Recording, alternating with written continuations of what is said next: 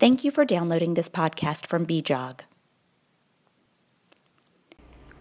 When one scans the contents of the British Journal of OBGYN, she immediately is impressed by the breadth and depth of the field encompassed under the rubric of women's health.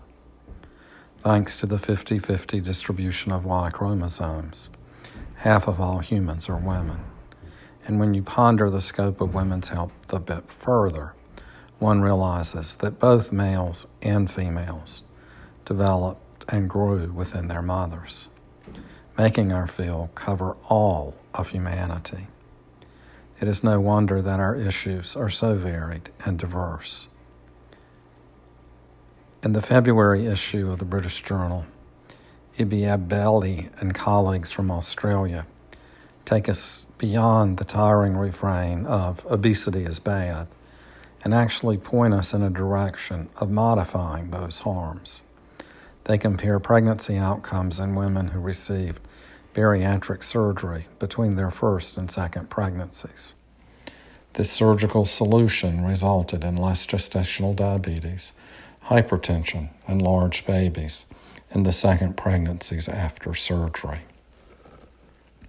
Intriguing to me was their finding of fewer spontaneous preterm births in the pregnancy following bariatric surgery. It points to a clue that obesity and insulin resistance may be on the causal pathway to an early birth.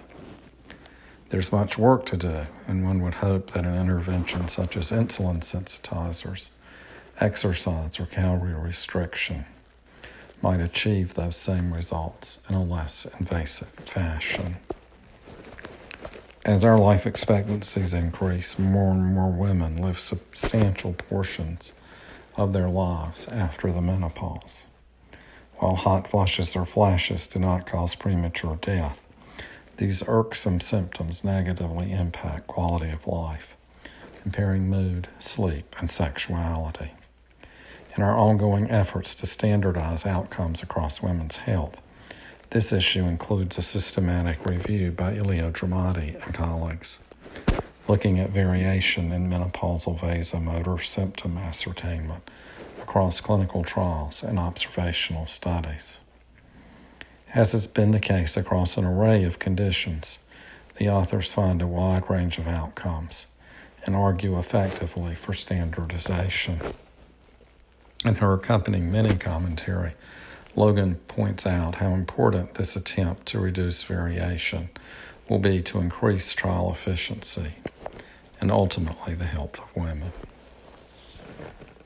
The United States is fascinated with the British royal family, as evidenced by the popularity of the series The Crown and Victoria. As part of our BJOG Inspired series, our own editor, Carl Ola, introduces Sir John Dewhurst, known by most as Jack, who authored a popular obstetrical text, presided over the Royal College, and was knighted by Queen Elizabeth in 1975 for his service. Jack Dewhurst wrote reviews combining science and history on the birth outcomes of Henry VIII's wives, Catherine of Aragon and Anne Boleyn.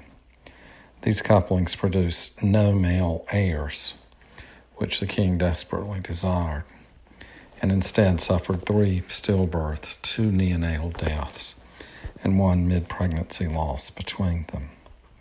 Professor Dewhurst speculated that King Henry may have carried a balanced translocation, shifting the blame he placed on his accursed wives onto his own shoulders.